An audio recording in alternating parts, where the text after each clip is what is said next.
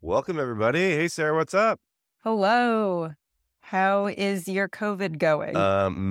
It is, I think at the tail end, but who knows? So I got COVID about a week ago, and I've been like pretty much like on my back, only able to do like, I don't know, 10 or 20% of what I normally do at work.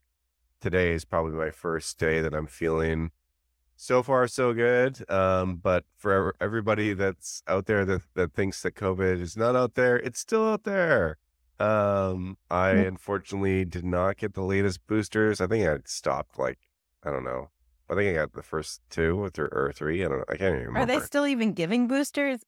I haven't I, done it in like a year or more. I think so, right? I think they're coming out with a new one. I'll wait for that. Yeah. So, yeah, I'm feeling good. And I was hoping to. I like doing this podcast too because it always gives me energy talking to other entrepreneurs. So that was one of the reasons that I was like, I got to do this. So we don't know who else is going to be joining us. We think Julian might, but it may just be me and Sarah. And but I wanted to still do it. I think people still enjoy hearing from people who are kind of in the arena and all that type of stuff. Not Um, on the sidelines, in not the on the arena. sidelines. That's right. Yeah, exactly. So how's things going with you, Sarah?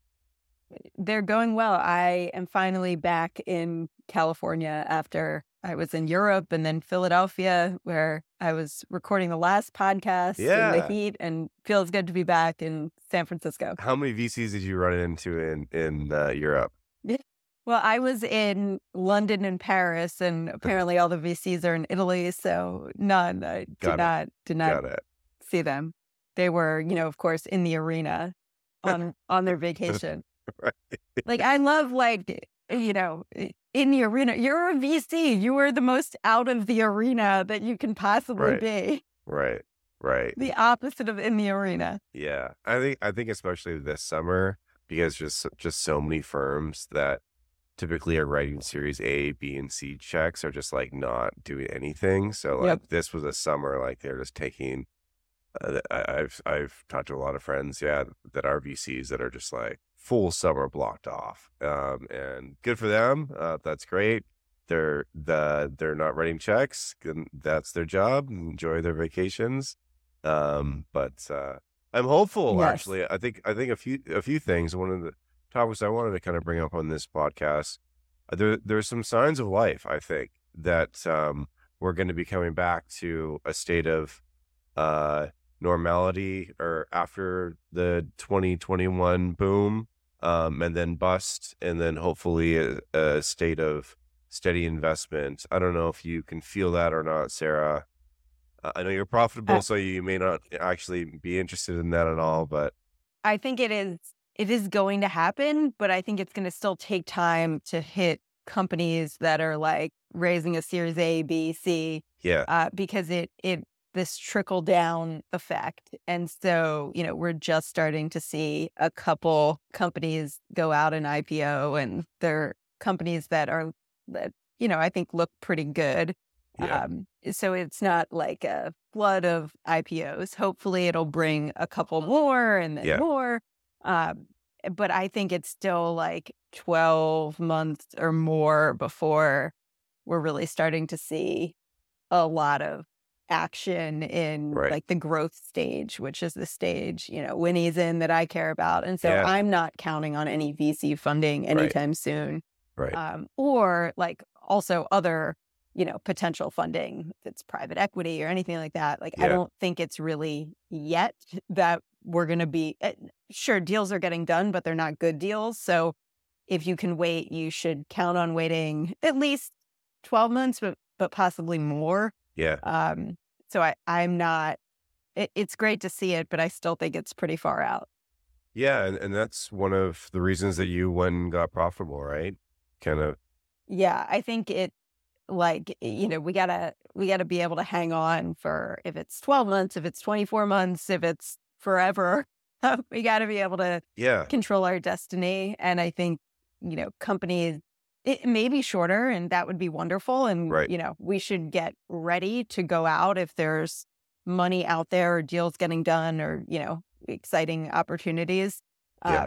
So like we don't want to forget about, tracking those metrics and making Right. sure we are ready to go and talk about the business. But I wouldn't count on it. And I don't want to waste also a ton of cycles on preparing for a fundraise. Yeah.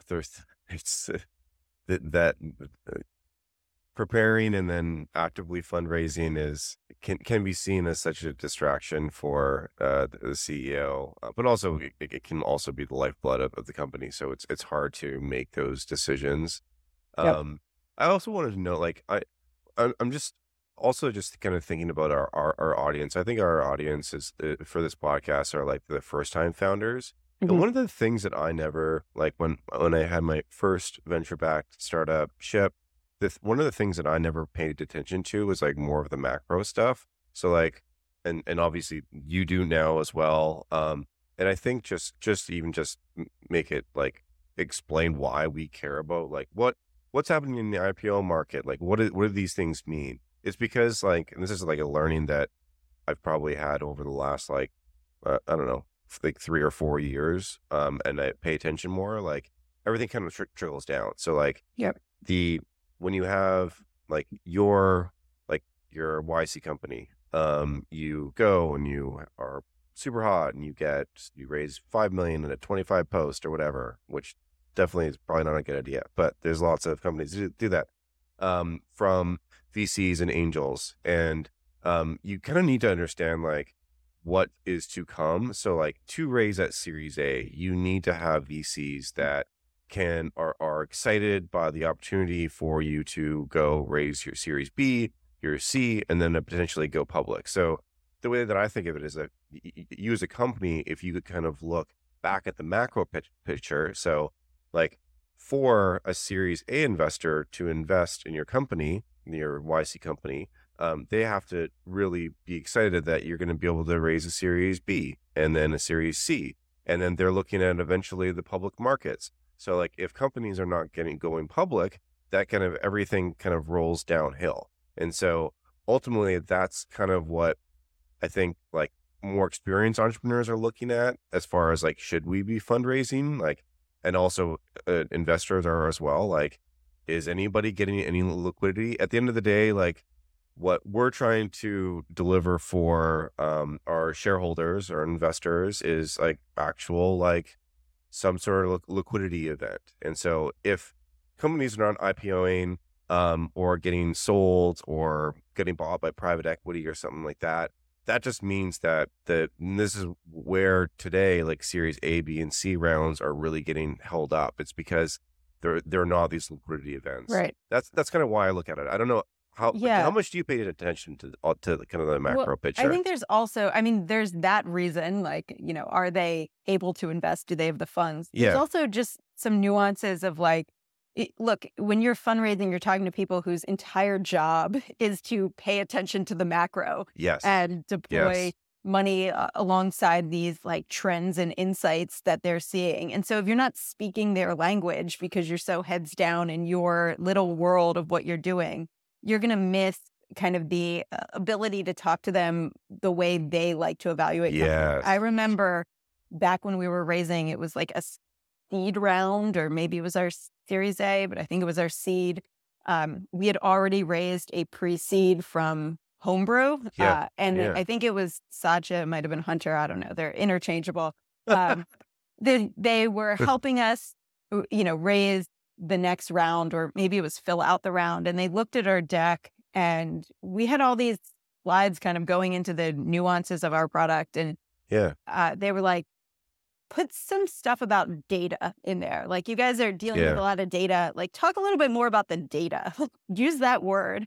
And Right. we Right. kind of redid the deck to focus less on like the design of the product and just talk a lot about data. And it was amazing. Like, that really appealed to investors at the time. Right. That was one of the trends that investors were really into, like, how much data are you sitting on? Right.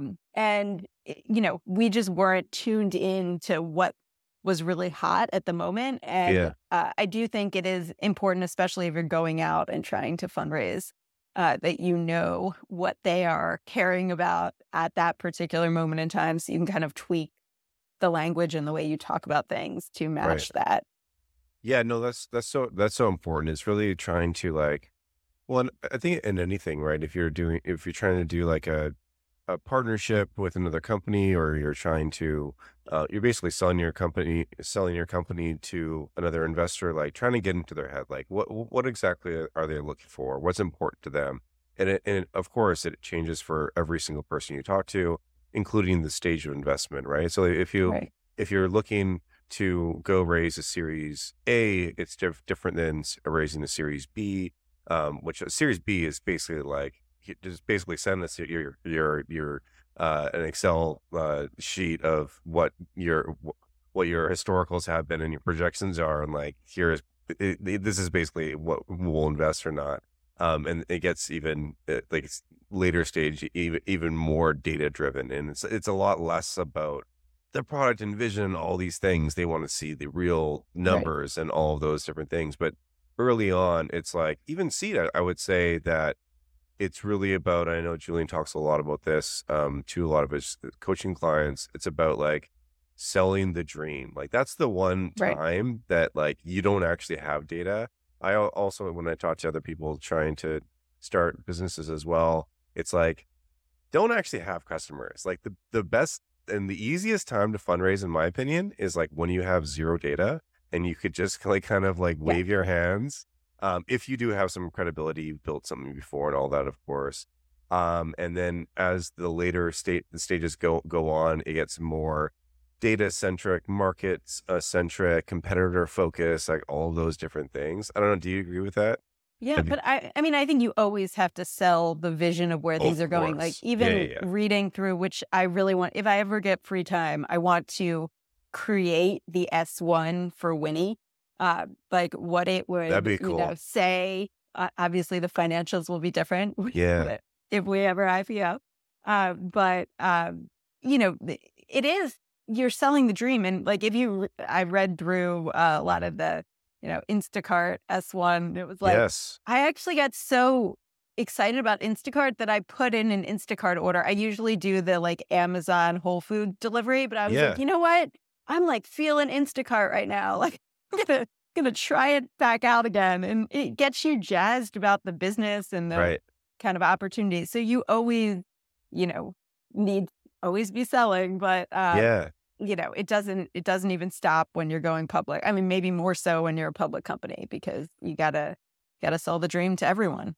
Yeah, you definitely always need to be, whether that's investors, employees also, Yeah. that's a really important thing. Like, how do you keep people motivated? A lot of it is like, especially when you are going through like either tough times or like even with, I find that people from the outside that haven't like found product market fit seem to think that like product market fit is this magical place that like everything is wonderful and it's just such a great, it is like, and you obviously have hit it as well, like it is excruciating. It is so painful if you hit it, and you are really scaling.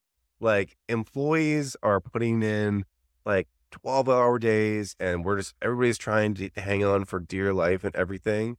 Is that, and so when you kind of mentioned selling like everything, it's like you kind of like as you as the CEO or founder like need to kind of like like pep talk everybody. It's like, no, like this is really painful. I understand. And also some people just aren't cut out for startups, but like you should be selling. It's like, this is a good thing that we're doing right now. I know it's painful, but like we're in the midst of like of our customers stretching us, our partners stretching us, everything like that. I've always found like especially before we hit product market fit, that it was all, I always looked at other companies that had it to be like, oh, like Instacart would be a great example. Like, oh, the easy times that like they must be having, but it's kind of like the opposite, and it gets Yeah. harder. I don't know what your experience with that is. No, I completely agree. I keep thinking, okay, we just hit this next milestone. Like I could finally Yes. relax. Like I can't relax. I just went on a vacation to Europe and I was working every day because that's what it takes to run a company. Yeah. You mentioned these 12-hour days, and I might be one of the few putting in those 12-hour days. So I do need your advice on how you're getting everyone to do that. We like we don't have that same culture at Winnie, for better or worse. Yeah, every culture is different. Yeah, that's for sure. Yeah. Yeah. I think it's part of I think what makes our employees stick around so long is that they're Yes. not burning out, but I think there's also a part of, like you said, I think you're really good at this. I'm not as good.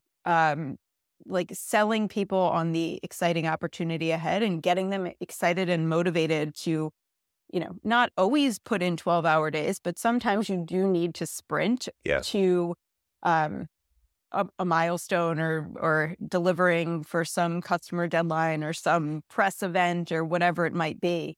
And getting people like excited and motivated to do that, not feeling like it causing burnout, but actually energizing them. Right. I see you even just for this podcast saying, if we hit this many listeners, we're going to be able to get sponsors. Yeah. And that would mean you don't have to edit it. So I don't, to be just, clear, I don't edit it. I spend 1 hour in the script and then just post it. all right. It's still work. Motivating people and reminding them like why we're doing this. I think sometimes I forget to do that with my employees. Like, Yeah. hey, remember, if we can get this product out the door, it makes these 10 things happen. So that everyone always feels motivated to hit that next milestone. Yeah. That actually, maybe that's a good next topic. Like burnout, and that's a topic that a lot of, and kind of go back to your comments. I definitely, for whatever reason, and maybe it's just because this is just how I work. Yeah, I'd say the majority of our company at Airhouse, we definitely err to working the 10 to 12-hour days. Most of every department, but also every department's different. And I don't know if that's because that's just kind of how I work, and then the company just kind of follows that, or And are what you that is. mostly in person? No. So a third of us right now are in the Bay. We try to get together at least once a week in person. But everybody else, we hired when we closed our Series A, it was like pretty close to the pandemic, so we hired kind of everywhere. But I hear a lot of I'm working 12-hour days. Like, Wow. when is this gonna like let up all of this? And I try to explain to people, and also, so myself, I've actually only experienced burnout once, and it was actually at Airhouse, and I had to like take it was like probably like a couple weeks off, basically. And it's kind of funny because my last company, Shyp, definitely had a lot more notoriety, and it seemed like a lot more hectic and all that. But we never actually reached product market fit. And so I completely disagree with that. I think Shyp was an amazing product and had we didn't have market fit. We like maybe the business model yes, was sure. the thing that needed work. I don't know that you wouldn't have gotten there, but I think it had like the truest definition of product market fit, which is like people loved it. Like it was life-changing for people. It was life-changing for me. Yeah. You Thank didn't you. have the business model eh, figured out correctly, because I think what you've, said in your kind of analysis of Yeah. postmortem is like you raised too much money. And so you didn't have to do that work, put in the work. I think you would have been able to figure it out. Like you had people that loved it and Yeah. probably were willing to pay a lot more to make the economics work. Yeah, I disagree. Just because I just think it we there definitely is a business there. It just wouldn't be big enough, It and wouldn't to be big like enough to support, a venture scale. But then, the amount that you raised, yeah, possibly, and the valuations you were raising at. But I don't think that's the definition of product market fit. Like, there was a market for your product. sure, You can look in DoorDash today. They have Shyp built into DoorDash. It's a yeah, feature, yeah, and it's like, clearly there's demand for that. Uh, yeah, and I think your product met that demand, but like the behind the scenes of like the valuation for the amount of money and the yeah. business model wasn't all adding up. But I disagree about the product market fit. I think it is like exactly the example of product market fit. Yeah, I don't know. I definitely have more of a nuanced view of product market fit. I think that you need to definitely you have to have a solid business model, and we just didn't. Like the only way that business actually worked was at scale, and this is also why I um uh D like, so DoorDash is doing like a portion of what we did at Shyp was they do returns for USPS and all the different shipping carriers for like $3 or $5, and they must just be hemorrhaging money. And like for logistics businesses, it's all about consolidation. So like you need to have a lot of different people doing pickups and close proximity or deliveries for the actual economics to work out. It would be it's just and so when now view product market fit as like, not only do you have a product that people love, Right. and also there's a market there, but also you need to have a financial model that actually Yeah. backs it up. And that was the thing and the reason why I didn't restart Ship, and I will never ever do it, is because yes, I do agree that people loved it. And also as a user myself, I loved it. It was amazing. But you just, you can't get that type of service without having enough demand. And there's Right. just and maybe it's a timing thing. Like maybe in the world, like in another 10 years when everybody's selling everything online and like people in like Facebook Marketplace, and I'm not sure if you're a user or if you sell things if you're Facebook Marketplace. My wife does all the time. I She don't have loves it. time. Yeah, yeah. Anyways, like that's like the new version of like the garage sale piece. So like maybe in like 10 years when like Yeah. everybody is like selling a bunch of shit and like you go to consumers, and then it makes sense. But like we were not able, people just didn't ship enough. And so like we didn't have Yeah. enough people. That was the underlying problem for that entire business. And also another big Right. reason that we did fail. Um, could there be a smaller business built on that? Yeah. Am I excited to build a small business? No. So that's why I'm not building I'm a gonna smaller restart business. Shyp. I'm Please doing do. it. So it was a funny story. It was actually, so it was bought by somebody that tried to restart it, Mm, and they did not have any luck. I don't know what the hell happened. And I tried to actually buy like the domain and everything from the person that bought it. They never responded to me. I'm not sure what's happening with that. I would just love to have the domain I and have some a of the great, assets. amazing domain broker that got us Winnie.com for basically nothing. That's So great. I'll send him over. Yeah, yeah, yeah.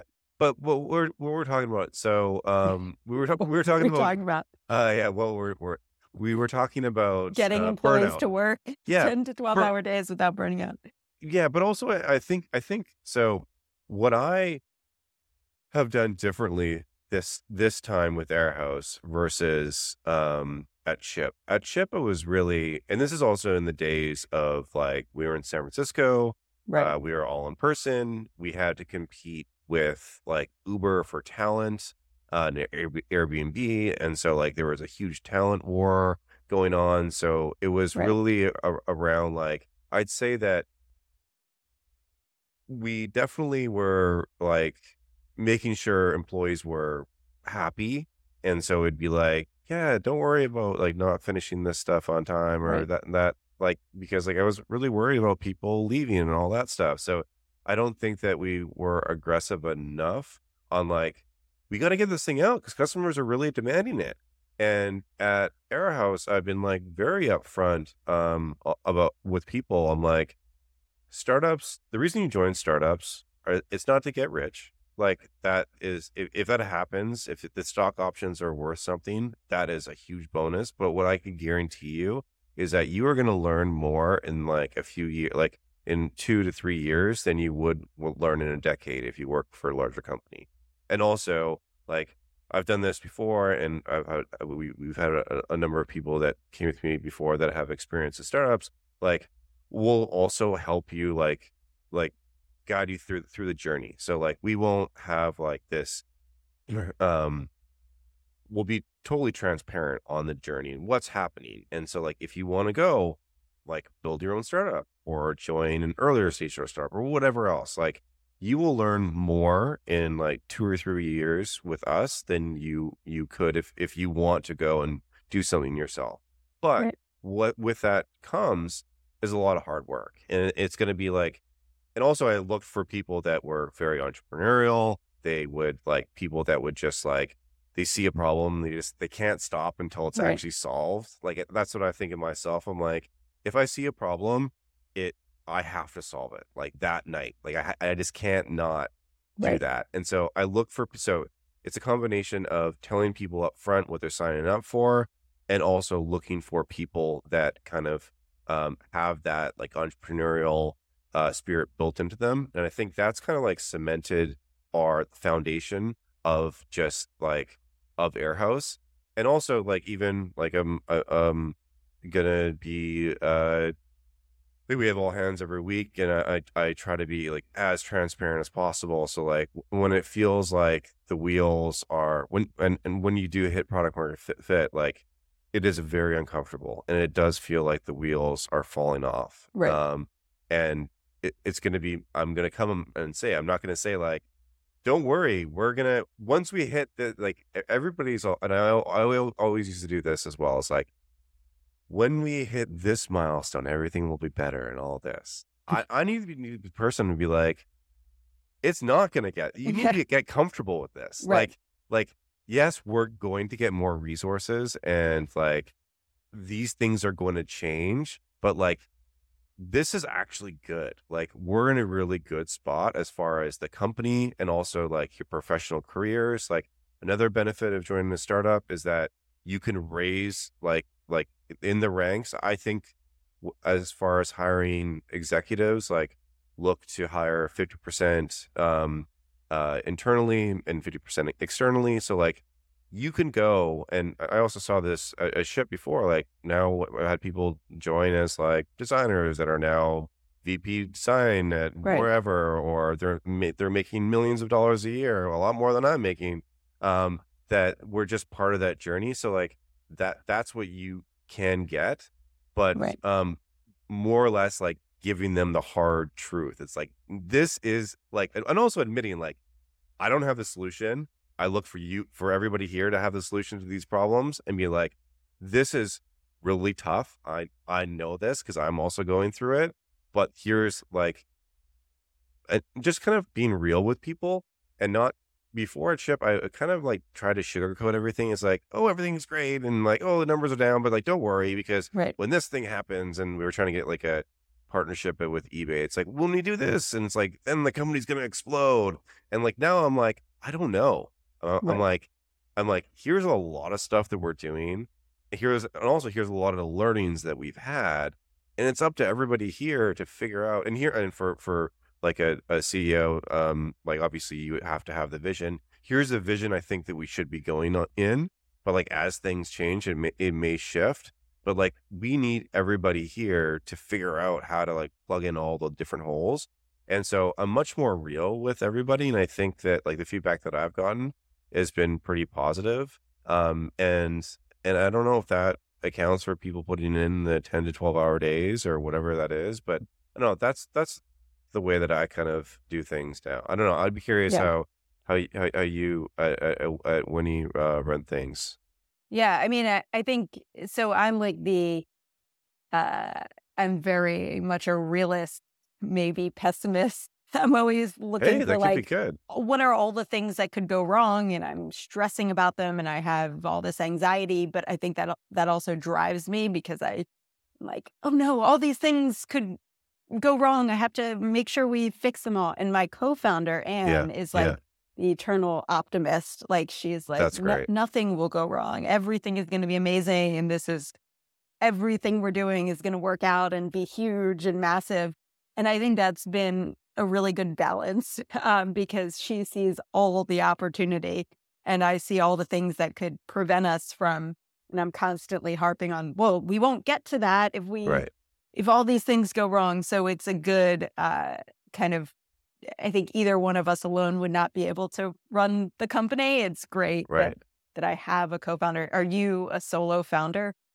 No, I have a co-founder as well. Yeah. Okay. Yeah. So yeah, I'm like a big proponent of co-founders, obviously.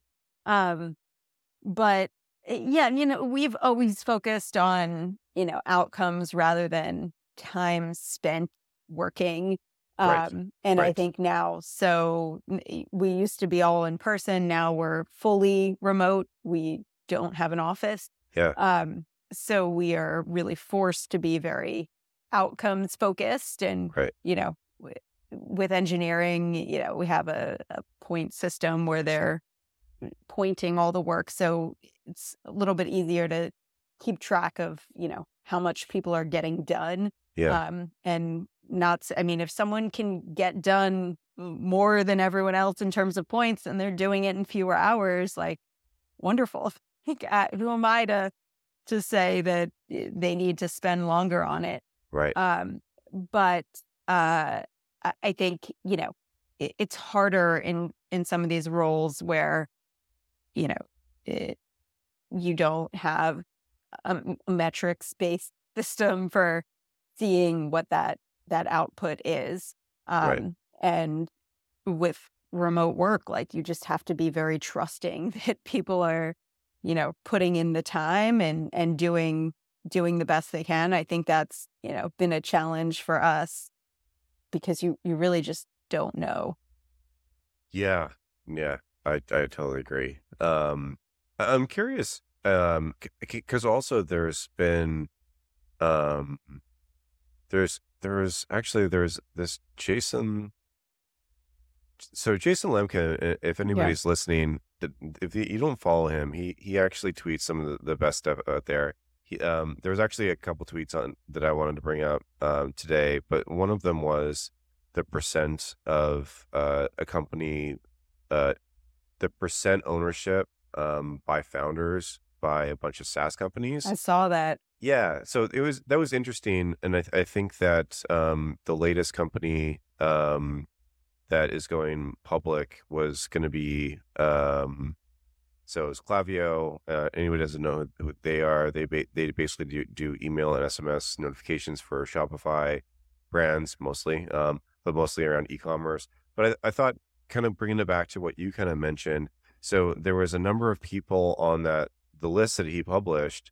So we don't have to get into percentages on that, but like, I think that the thing that I took away from, well, not even that, but also just observing different relationships is that it could work really well either way. So there could be a solo founder and like really strong. So I think of like Travis from Uber would be a great example, like super strong. Like he doesn't have, even though he does have co-founders, but like he is a CEO. Like he's a CEO.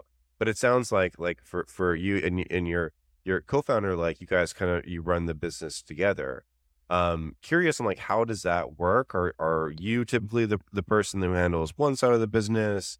But also just to illustrate to people that like there's not one size fits all rule. Like it doesn't need to be like a single founder, a co-founder. I think Atlassian, well, Airbnb is another great like anomaly. They have like 3 co-founders that all own the same percentage of the company and all of that. But Brian typically runs most of the company. I'm curious, like how do you run that with your co-founder? Because it sounds like you have a really close relationship still, and Yeah.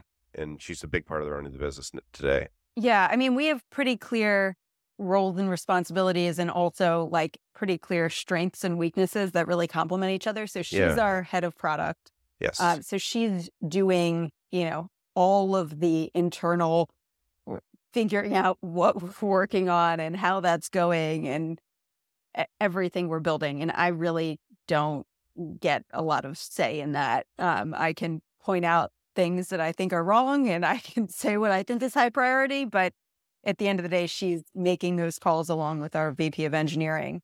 And I'm doing a lot of the other stuff.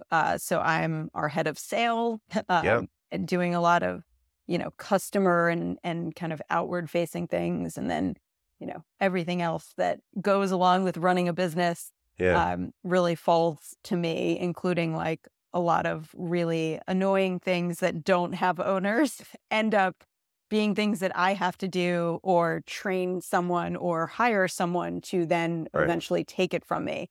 But I think basically the default is like if it doesn't have an owner, it's on me until we find Yeah. an owner. Yeah. And I think that's, worked well with my like incredibly type A personality of, nothing can get dropped on the floor. Yeah. And Anne is definitely way more of the creative personality, and sees these incredible opportunities. I mean, she basically figured out the thing that had product market fit in our entire business model. Wow. But I think it's hard to do both. It's hard to have all of that, uh, you know, creative brain power that can sit and just figure out the solution to the problem, Yeah. and then also make sure that everyone is happy 100% time and Right. everything's getting responded to and, nothing is getting dropped and all the metrics look good. Like it's really kind of impossible to do both. And so we sort of have to divide things that way. Yeah, that's really interesting, and also like totally different than so many other businesses are run. I think that the common like misconception that a lot of people starting off get is like it has to be done this way. Right. Even like because also if you like, and I know Sarah, you're big on Twitter. Like there's maybe this is actually even another topic. It's just like that everybody wants to like just in totally general terms is like this is the way you do something. It's like you want to Right. make a like your first $1 million, like this is what you need to do, or like this is like the recipe for like building a business, and it has to be you have to go get a co-founder and all of this stuff. And um oh, somebody, sorry, I'll cut this out. Somebody is just at my window. It's Um, somebody I trying to deliver I it. I But yeah, agree. There's no one way, and I think people, some people don't have co-founders, but they have, like we have this VP of engineering who's been with us since the beginning, and she's also very much like a third co-founder to us. But I do think it's really hard to be the only person responsible yes, 100% of the time, and so I think it's sure, people have done it, but it's incredibly helpful to have someone, like you were saying, people get burned out and people have yes, other things going on in their yes, lives. And sometimes you just need a week where you kind of step back and let someone else take the reins. And if you don't have someone who will hold the company as precious as you, it's a yeah, little bit challenging. I mean, I've definitely over the 7.5 years of running Winnie have had a few different instances where I've had to step back. of course, And while I could still be involved and do work, like I couldn't be at my 150% that I normally am right, at. And if I didn't have a co-founder, I think it would have been really challenging. yeah, um, yeah, I totally agree. And also just going back to that initial thought on like how everybody makes it, it's like a recipe. There's also like the complete opposite, and I'll use Travis, even though he has lots of flaws, as the counter example. Like, I don't think that he ever took a day off that he was not at like 150%, um, and he was the person that you would go to for everything. So Right. and that's for me knowing him a little bit, and also knowing some people within Uber. Um, and like he just couldn't, he did not have an off button. And so like my point is just instead of it needing to be like you have to have two co-founders. One needs to be like the um the visionary and the more managerial person, and the other one needs to be the technical one, and all this. Like, there could be so many different combinations of like the founding team or how you run a company. Like, look at Airbnb, right? Like, they had Brian Chesky, who like came out of design school, so I don't think he had any technical background. And then he had two other co-founders, and they actually were together until they IPO'd. And they all had and they had the same ownership percentage and all of that, and they had their own places within the company. And like at other companies, is just a single person that's running everything. Yeah. And like Jeff Bezos would be another great example. Like, he's like the did he actually have co-founders? I think he might have, but like he was the one that you went to. But I think also the Atlassian founders, like, they're pretty much like a lot of the what you hear is like a lot of joint decision makings and everything like that. And so I think like that what people read and what people hear on podcasts like this is that it needs to be done this way, but it's like in the reality, it's like everybody figures it out like their own way, and there can be many different ways to success. Yeah. I also think, a lot of times there's someone who's more outward facing that may get, more of the credit. Like, probably more people have seen my name associated with Right, Winnie than Anne's name. And that's like by design. That's right. because that is my job at the company, to Yes, be in charge of a lot of that. It fits a lot better with my strengths and what gives me energy and what I enjoy. But it's not the case that she is doing less. right. In fact, she probably deserves way more of the credit. But that's just how we've divided things up. So a lot of companies, they have that one person, and you might think, oh, they're running the ship, they're doing it all on their own, Yeah, when yeah. really there might actually be a lot of help and support behind the scenes, that they're just not, press facing. Well, I think that's always the case. Like, the front person for every business. Like, Yeah, right, you can't do everything on your own. Like, of course, there's a huge team if you are right, successful that is backing that up. And that's actually one thing that I think that a lot of people fall into the trap. And I've worked with some people that, like, they the company starts doing well and they're not getting the actual public recognition, whether right, that is within the company or externally. I've had people that I've worked with that just kind of like, if they're not getting the accolades, then they just like, they may act out or they may do different things and they just can't actually handle it. But ultimately, like, you need to really like lock arms with everybody, and like it ultimately doesn't really like, yes, is the CEO going to get all of the public praises? Yes, but also if when things go wrong, they're also going to be blamed for everything as well. So, right, but ultimately, you need to be okay not getting acknowledged, and that also goes to like when you're running a company. I'd say that both of us probably fall into that category now with Airhouse and Winnie. Like, we're in industries that we're not making the news. right, We're not AI companies. We're not the top of the list for investors. And like, it's okay that we're not getting acknowledged, and like we're still running and doing the right things for our business. But a lot of people can't handle that, and I think that's where a lot of people actually do fail with that recognition part. They think that that is like the outcome, but it's not. It's about building something, probably hopefully that didn't exist before in a different way, and solving people's needs. And not worrying, like, who gives a shit if you like the best managers are the ones that like when something goes right, they're the first ones that call out other team right, members and say, I didn't do any of this. This is all because of an amazing team. Um, but still, that manager may get the accolades or whatever that is. Like, those are the types of people that you really want to. Those are the types of people that I really want to work with. But the opposite, I've seen so many people that just like spin out of fucking control when they're not the ones getting the accolades. And it's like, I don't want to work with you now. And so like, you're not going to be part of this process. So like, I'm going to fire you. Like, Yeah. I've We had don't that. we don't have that problem at Winnie. Everyone is like so humble and so uh does like doesn't want to be out there. I'm actually like begging people to get out there. Like, can we have other people that want to be kind of externally facing? But um no, I think that's also, we just have a culture of like really uh really humble people. Right. Um and but I do remember, back when I worked at some other companies, Yes.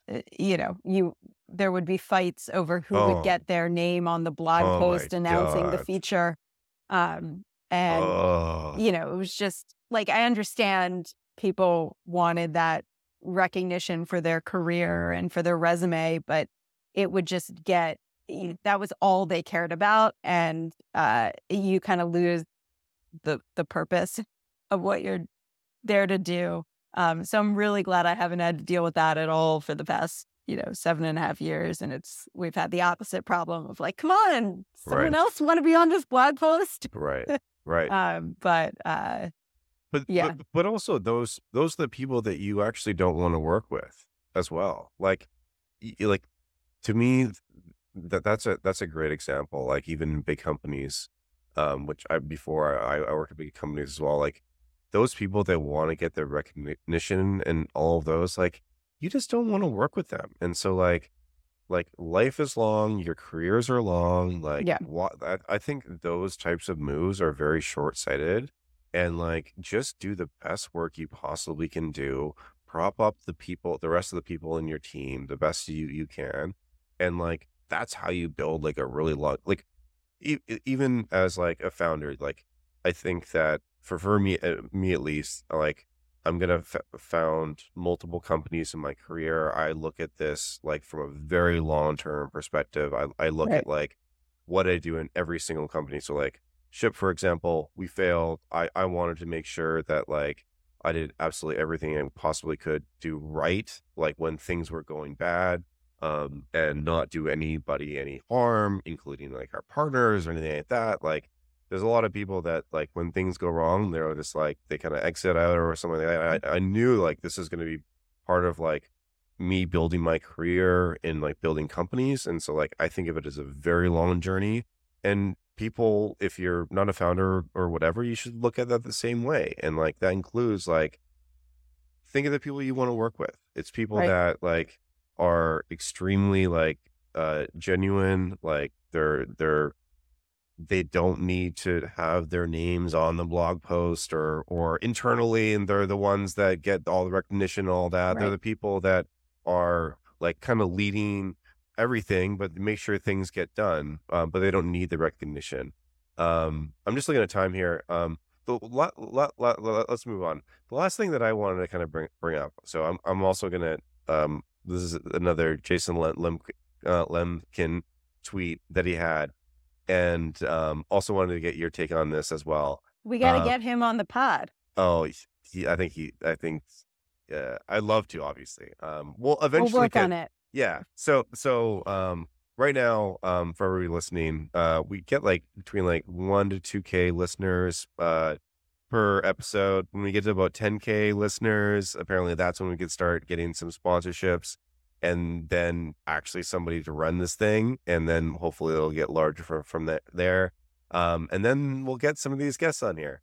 But one of Yes. the things that he had on here, so one of the big misconceptions about SaaS companies is that they never have really been truly profitable. So he posted, there's a tweet that he has about all of or a bunch of different public SaaS companies: Toast, Monday.com, Snowflake, MongoDB, HubSpot.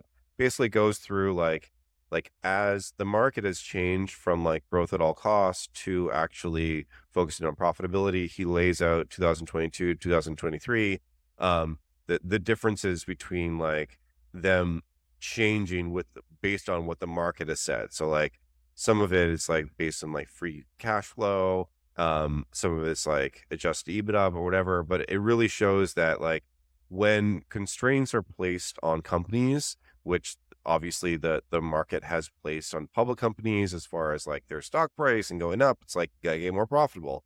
So like that's where all the layoffs came, unfortunately. But it's really showing that like these massive like SaaS companies where there always was the misconception is like they'll never be able to get profitable, all that. That's completely untrue. The other thing that I wanted to bring up with, and I know he's talked a lot about this, is like SaaS, and I'd say that software more in general is just way fucking bigger than we ever had anticipated. And also like specific areas that you wouldn't think of. Like for us, it's like we're a marketplace for 3PLs. It's like very specific, and you may not think that's a really big like opportunity potentially. And also want to turn it on over to you, Sarah, as far as like what you guys are doing at Winning. Like I'm sure that you've gotten so many different investors like saying that your market size is not big enough, and I'm like obviously like childcare is, but like like you're a marketplace for childcare providers. Like, is that a really big market? Like, what do you take from like that, and also maybe the constraints that have like that kind of breed companies to do different things, and just the overall Right. opportunities in like these software businesses? Yeah. I mean, so like SaaS businesses should be very, very profitable businesses because you're making software and then you're selling it, and then your Yeah, cost should be basically nothing. It's like AWS servers to right, run the software that you're selling. But the reason they've historically been so unprofitable is you know, their whole model revolves around sales. yeah. Sales Um, and marketing. and, to actually get that company to buy your SaaS software, you have to pay a lot of money, and you're not Upfront. upfront, and Yeah, you're not necessarily recouping that in the sale. And they've kind of ballooned out of control as funding has ballooned out of control.